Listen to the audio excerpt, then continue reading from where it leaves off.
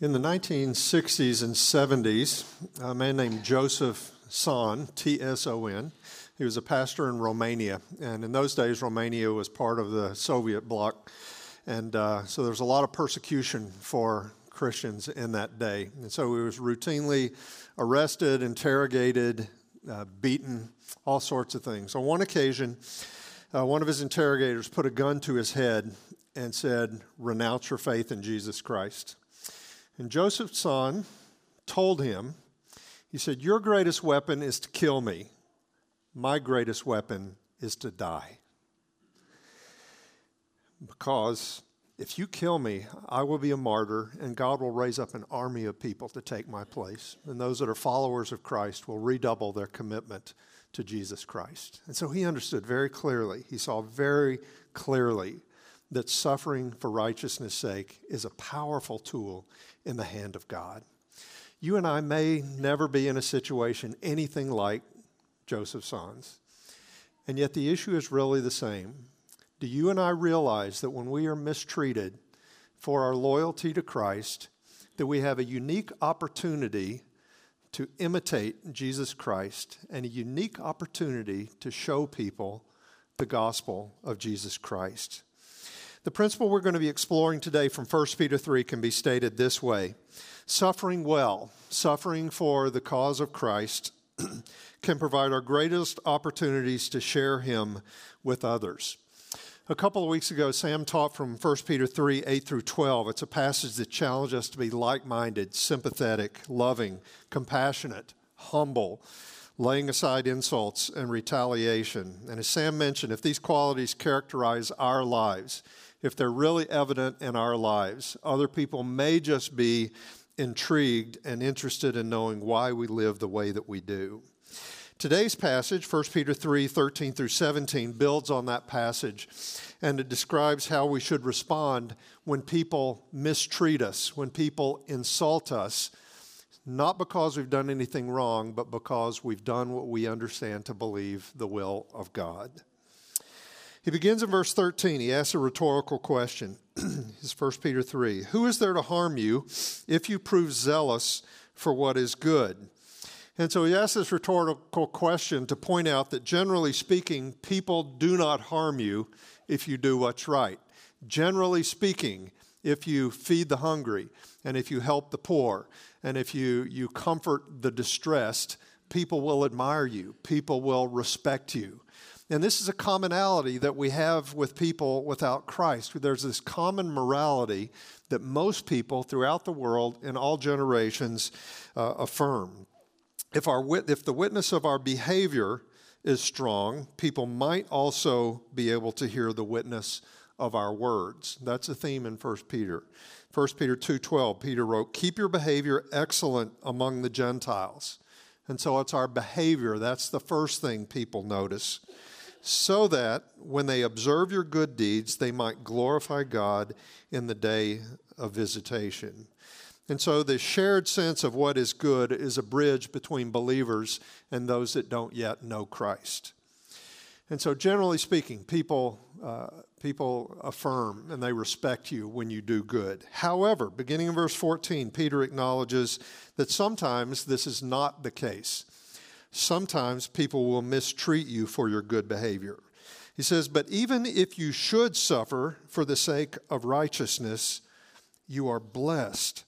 And do not fear their intimidation, and do not be troubled. Peter's careful to say it, isn't he? He's pretty nuanced here. He's careful to say that you don't always suffer for the sake of righteousness, but if you do, you will be blessed. In other words, the favor of God will rest upon you. You will have this sense that God himself is pleased with you. And Jesus taught this. Remember, Peter followed Jesus. He heard Jesus say in Matthew, it's recorded in Matthew 5:10, "Blessed are those who have been persecuted for the sake of righteousness, for theirs is the kingdom of heaven." Here in our community, we don't experience violent persecution, do we? And that's the grace of God. We don't experience what many, many Christians do around the world. And so the opposition, the resistance, the insults that we might get are fairly subtle. For example, a business associate may not appreciate you demanding that you do what is ethical, even though it's going to cost you money. Or you might, with a good heart, initiate a conversation about Christ with a friend. Not because you're pushy, not because you're arrogant, not because you're judgmental, but because you care about this person. You want this person to experience the life that you've experienced. And yet they might react with this tired, old stereotype. You're just being judgmental. You're just being narrow-minded. Or in chapter 4, Peter's going to mention that some people are surprised. They're genuinely surprised that you don't participate with them in the way of life you used to indulge. And in such cases, you might find yourself excluded from certain groups or from certain friendships. And so there may be fallout in different ways by simply doing what you understand to be the will of God. At the end of verse 14, Peter quotes from Isaiah 8. And I want us to just look at that passage briefly. Israel had legitimate enemies. There were armies at her border. But God had promised that one day he would deliver them. And so to Isaiah, God says this in Isaiah 8, beginning in verse 11. He says, "For thus the Lord spoke to me with mighty power and instructed me not to walk in the way of this people, saying, you are not to say, it is a conspiracy, in regard to all this people call a conspiracy. And you are not to fear what they fear, nor be in dread of it. It is the Lord of hosts whom you should regard as holy, and he shall be your fear, and he shall be your dread." And so he said, instead of being consumed with conspiracy theories, and instead of fearing what the people fear, these armies that are at the border, he said, Isaiah, you should fear the Lord. You should acknowledge the superiority of his authority and of his strength. Instead of dreading what they dread, you should dread, in a sense, being an enemy of God.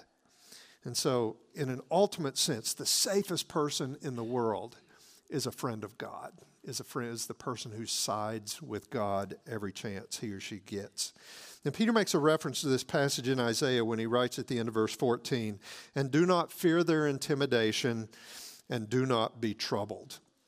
The man I mentioned a few minutes ago, Joseph Son, he embodied this. He did not fear those who could merely kill his body. He had a fear of the Lord that was paramount in his life. And so Peter urges us not to be afraid of the threats other people made. He said, don't even be troubled by them.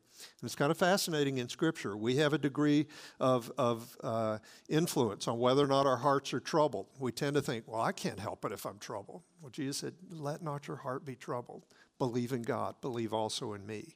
Here he says, do not be troubled by them.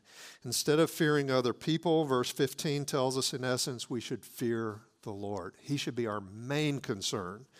He says this, but sanctify Christ as Lord in your hearts, always being ready to make a defense to everyone who asks you to give an account for the hope that is in you, yet with gentleness and reverence. And the term sanctify means to set apart or to revere. To sanctify Christ as Lord is a command to give Jesus the place of highest honor in our hearts. And Scripture describes the heart as the command and control center of our lives. We live from the heart. Proverbs 4:23 tells us, watch over your heart with all diligence, for from it, from the heart, flow the springs of life. And so we all live from the heart. Since Jesus is Lord, we should regard him as Lord in our hearts, in the place from which we live our lives. And so to sanctify Christ as Lord in our hearts is to say, Jesus, I give you the highest place of honor in my heart. You have all authority over every single area of my life. You have the right to give me hard assignments. You have a right to say to me anything I need to hear. Jesus, you are always gracious in what you give. You are always just in what you take away. And so that's the attitude of someone who is sanctifying Christ as Lord in their heart. And with Christ having first place in our hearts, Peter adds, always being ready to make a defense of everyone who asks you to give an account for the hope that is in you. And if you're thinking in your mind, nobody's ever asked me that, keep that thought, keep that question. We're going to talk about that later, why that might be the case. But Peter's laying out the scenario here where people actually ask, what is the deal? What is the deal with you Christians? How do you have such hope? How do you have such joy, even though you're mistreated, even though things aren't going your way? It's so striking that they ask you, okay, explain this to me. I'm clueless here. Tell me what's going on in your life. And the pronoun there is you. He says, ask you to give an account for the hope that is in you or among you. The implication is it suggests that people notice the hope that they see among believers. And so our common life together is supposed to be so intriguing that people actually ask about it. They see it and they want to know it. And so this is one more reason why our unity matters. And as you know, in the Bible, hope is not merely staying positive. It's not just being optimistic about the future. Far from it. It's much deeper and much more substantive than that.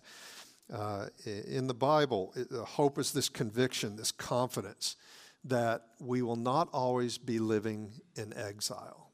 We will not always be strangers and sojourners. That one day God will rescue us and he will make all things new. One day there will be a new heaven and a new earth that is uniquely suited for God and his people to inhabit. And this is sometimes called the consummation of all things, and it begins with the return of Jesus Christ.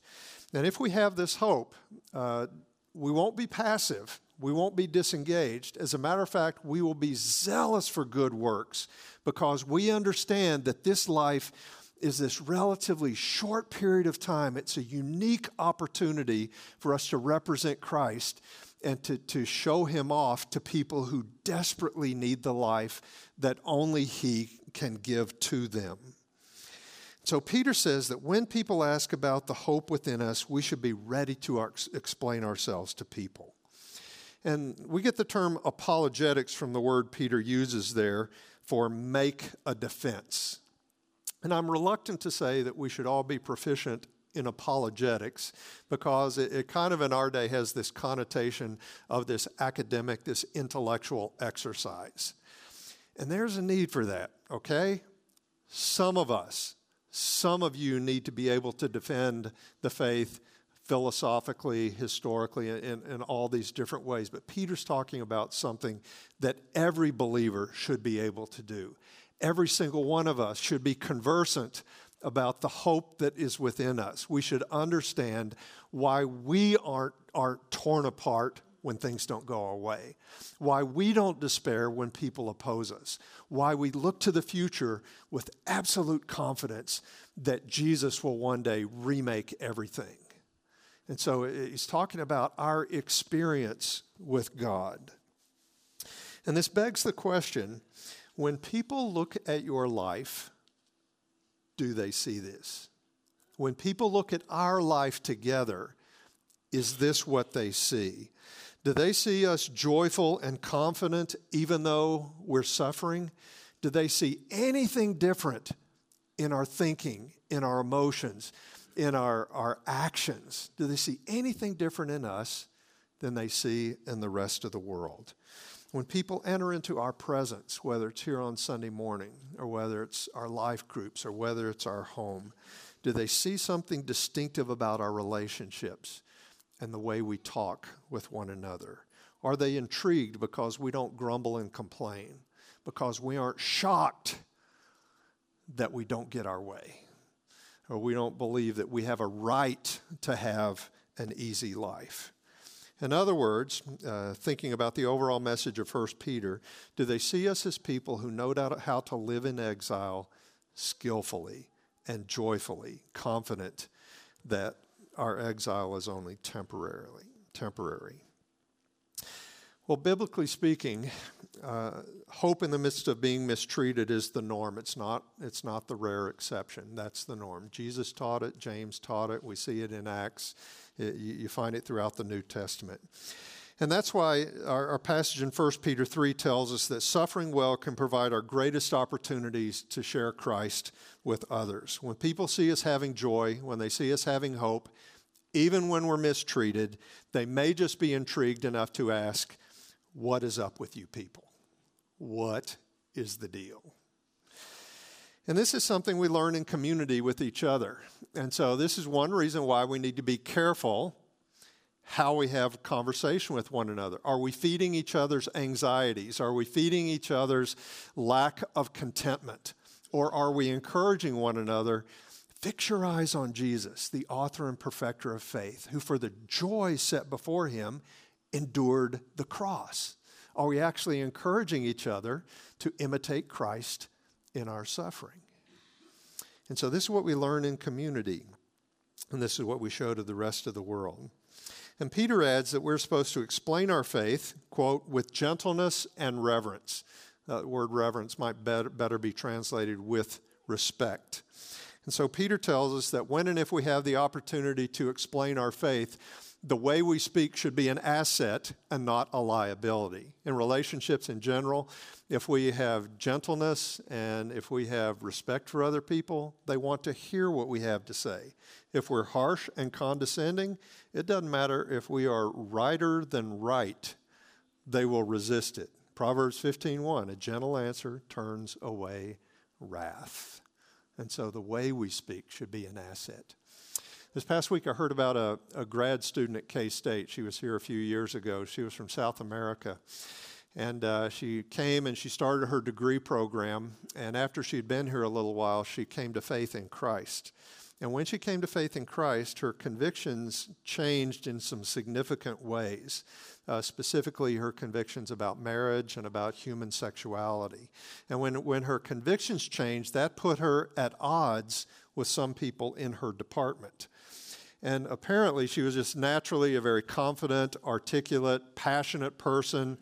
And what she had to learn, apparently, was not to provoke people, not to pick fights with people, but she learned how to ask questions and engage in dialogue. And so through her gentleness and through her respect for other people, she developed relationships that were profitable, that gave her the opportunity to bear witness for Christ.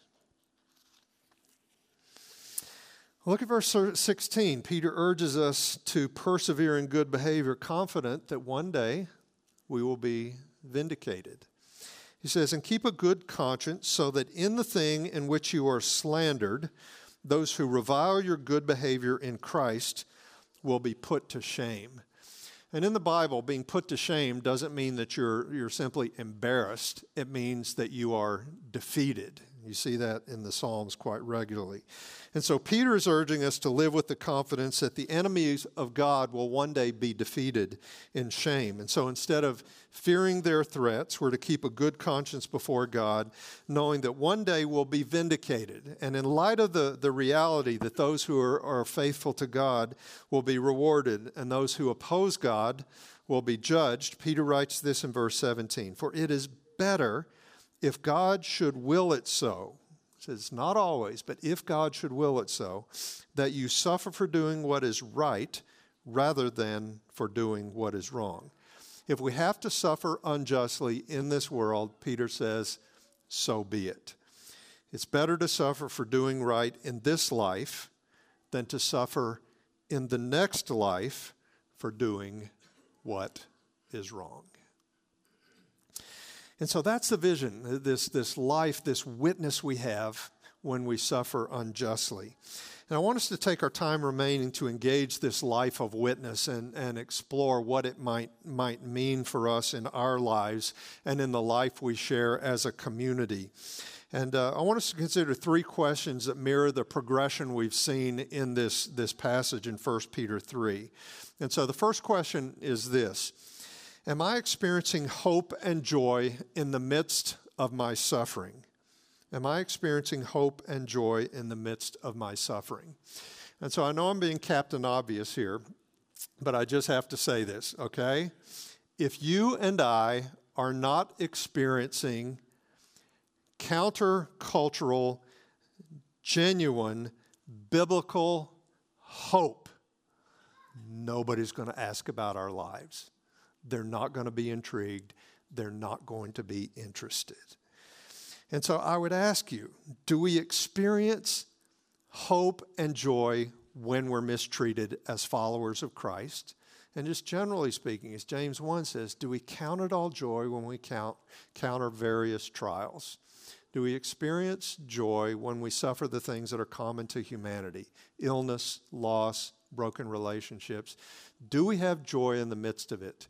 And if you can't answer that question, do an experiment this week, okay? Just notice your response this week when you feel snubbed or when you feel that you've been insulted or when you simply just don't get your way. How do you respond? Honestly, when I notice my reaction, people don't always see it, but when I notice my heart, I am shocked at how petty I am, and I'm shocked at how I react far out of proportion to whatever offense that I have perceived. And so notice your heart, notice your reaction. And so hope and joy, these qualities are the byproduct of sanctifying Christ as Lord in our hearts. It's only when Jesus is Lord in our lives that we're able to suffer as he suffered. And so periodically, it's good for every single one of us to just come before God and ask the question, God, is there any area of my life that I have not submitted to your lordship? Is there any area, is there any relationship, any domain in my life that I've not submitted to your lordship? And if he points out something to you, that's when you enter into this lifestyle of repentance and obedience. And I would just say this as well at this point, is that if you're in a tough place right now, if you're especially discouraged, if this is a hard time in your life, don't hear me saying, snap out of it. Don't hear me saying there's something deficient about your walk with God. That's not necessarily the case. We all experience tough times, times of struggle, times of discouragement. And I would just say to you that persevering through this tough time and trusting God through this tough time, that can become part of your witness, something else that magnifies the grace of God in your life. And so, am I experiencing hope and joy in the midst of my suffering? And then ask the question, am I living an appropriately transparent life? And that's a good question because it's possible to have joy, it's possible to have hope and cover it up and mask it so that nobody ever sees it. The consistent teaching of the New Testament is that we should live a transparent life, one that puts Christ on display for others to see. And so Jesus said this, let your light shine before others that they may see your good works and glorify God who is in heaven. People are supposed to see our good works. That's Matthew 5. In Matthew 6, he gave this qualification, this warning. He said, don't show off. Don't just try to impress people with your righteousness, your giving to the poor, your praying, and your fasting. If you're just trying to impress other people, you've got it. But God is not impressed in the least. And so there's a tension here, right? And so there's a tension. But nobody's going to inquire about our hope unless there's an appropriate degree of transparency in our lives.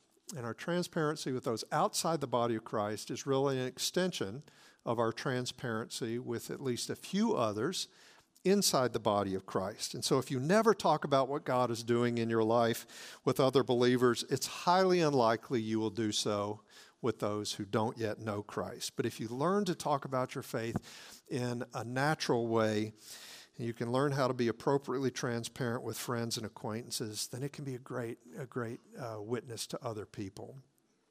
And so this will look different for different ones of us, depending on your stage of life, depending on your interest, your temperament, all sorts of things, your gifting. But here's an idea. You know, as I look around this room, I see so many of you are involved in so many organizations and pursuits around town. So many good works. So it might be your involvement in the foster care system or in the Fit Closet, or in Relate 360, or Life Choice Ministries, or ministries to veterans, Thrive, Big Brothers, Big Sisters. And so here's an idea. When you talk to your friends about these things that you do, home care and hospice, when you talk to your friends about these things that you do, what if you not only describe the activities, but what if you share with them, this is actually why I do this? Maybe you share Matthew 25. Jesus told this parable.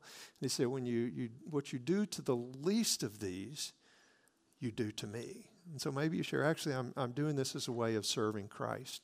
Or maybe you talk about the grace of God that you've experienced. God has shown me so much grace. He has showered me with grace that I don't deserve. It is my privilege to lavish grace upon other people. So do you see, it goes beyond just doing your good works, but actually being transparent and letting other people see your heart. And this type of transparency might require deeper relationships than you currently have with people. You might need to begin cultivating honest friendships. People don't like to be projects. People like friends, honest friendships, where eventually you get to the place where you're able to share your heart, you're able to share your life. And over time, your appropriately transparent life can bear fruit. And the final question is, when people notice, am I ready to explain this hope to them? And so people may not come out and express it the way we read in 1 Peter. Tell me about the hope I see within you. They may not ask that, but they may say something like, I really respect you for how you serve people. I really admire you for what you're doing in our community. And at that point, you need to be ready to explain the hope within you. It's an opening, it's a door, it's an opportunity.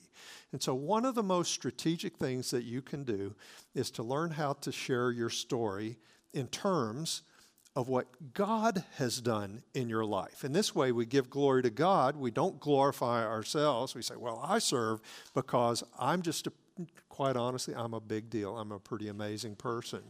So no, we don't point to ourselves. We say, God has done this thing in my life. God has lavished his grace on me. He's made me a new creature. This is who I am. And this is the life that you can have as well. One of the exciting things about this life of witness is that you don't have to be flawless.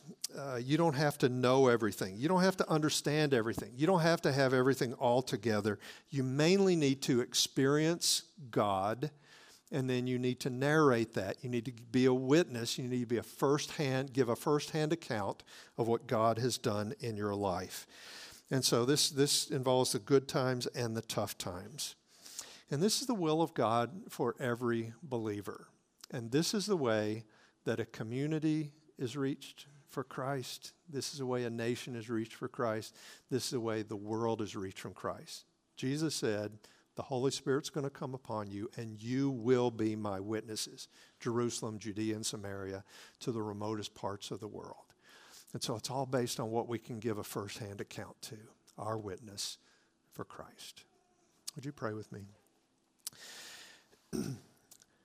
God, we invite you to do this work in our lives to where we are people that absolutely love to talk about our faith.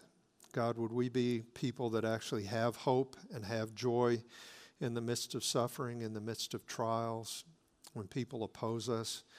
And God, would you give us this life, and then would you give us relationships and opportunities and a willingness to tell people about you and what they see in our lives.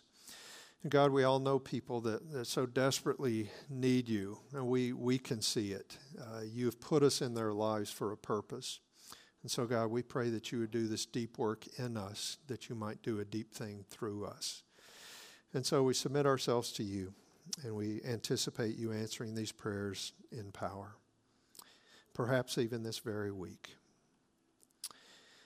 And God, as we give tithes and offerings now, we do so as an expression of our love for you. God, everything we have is a gift from you. So we return a portion now with thankfulness. In Jesus' name we pray. Amen.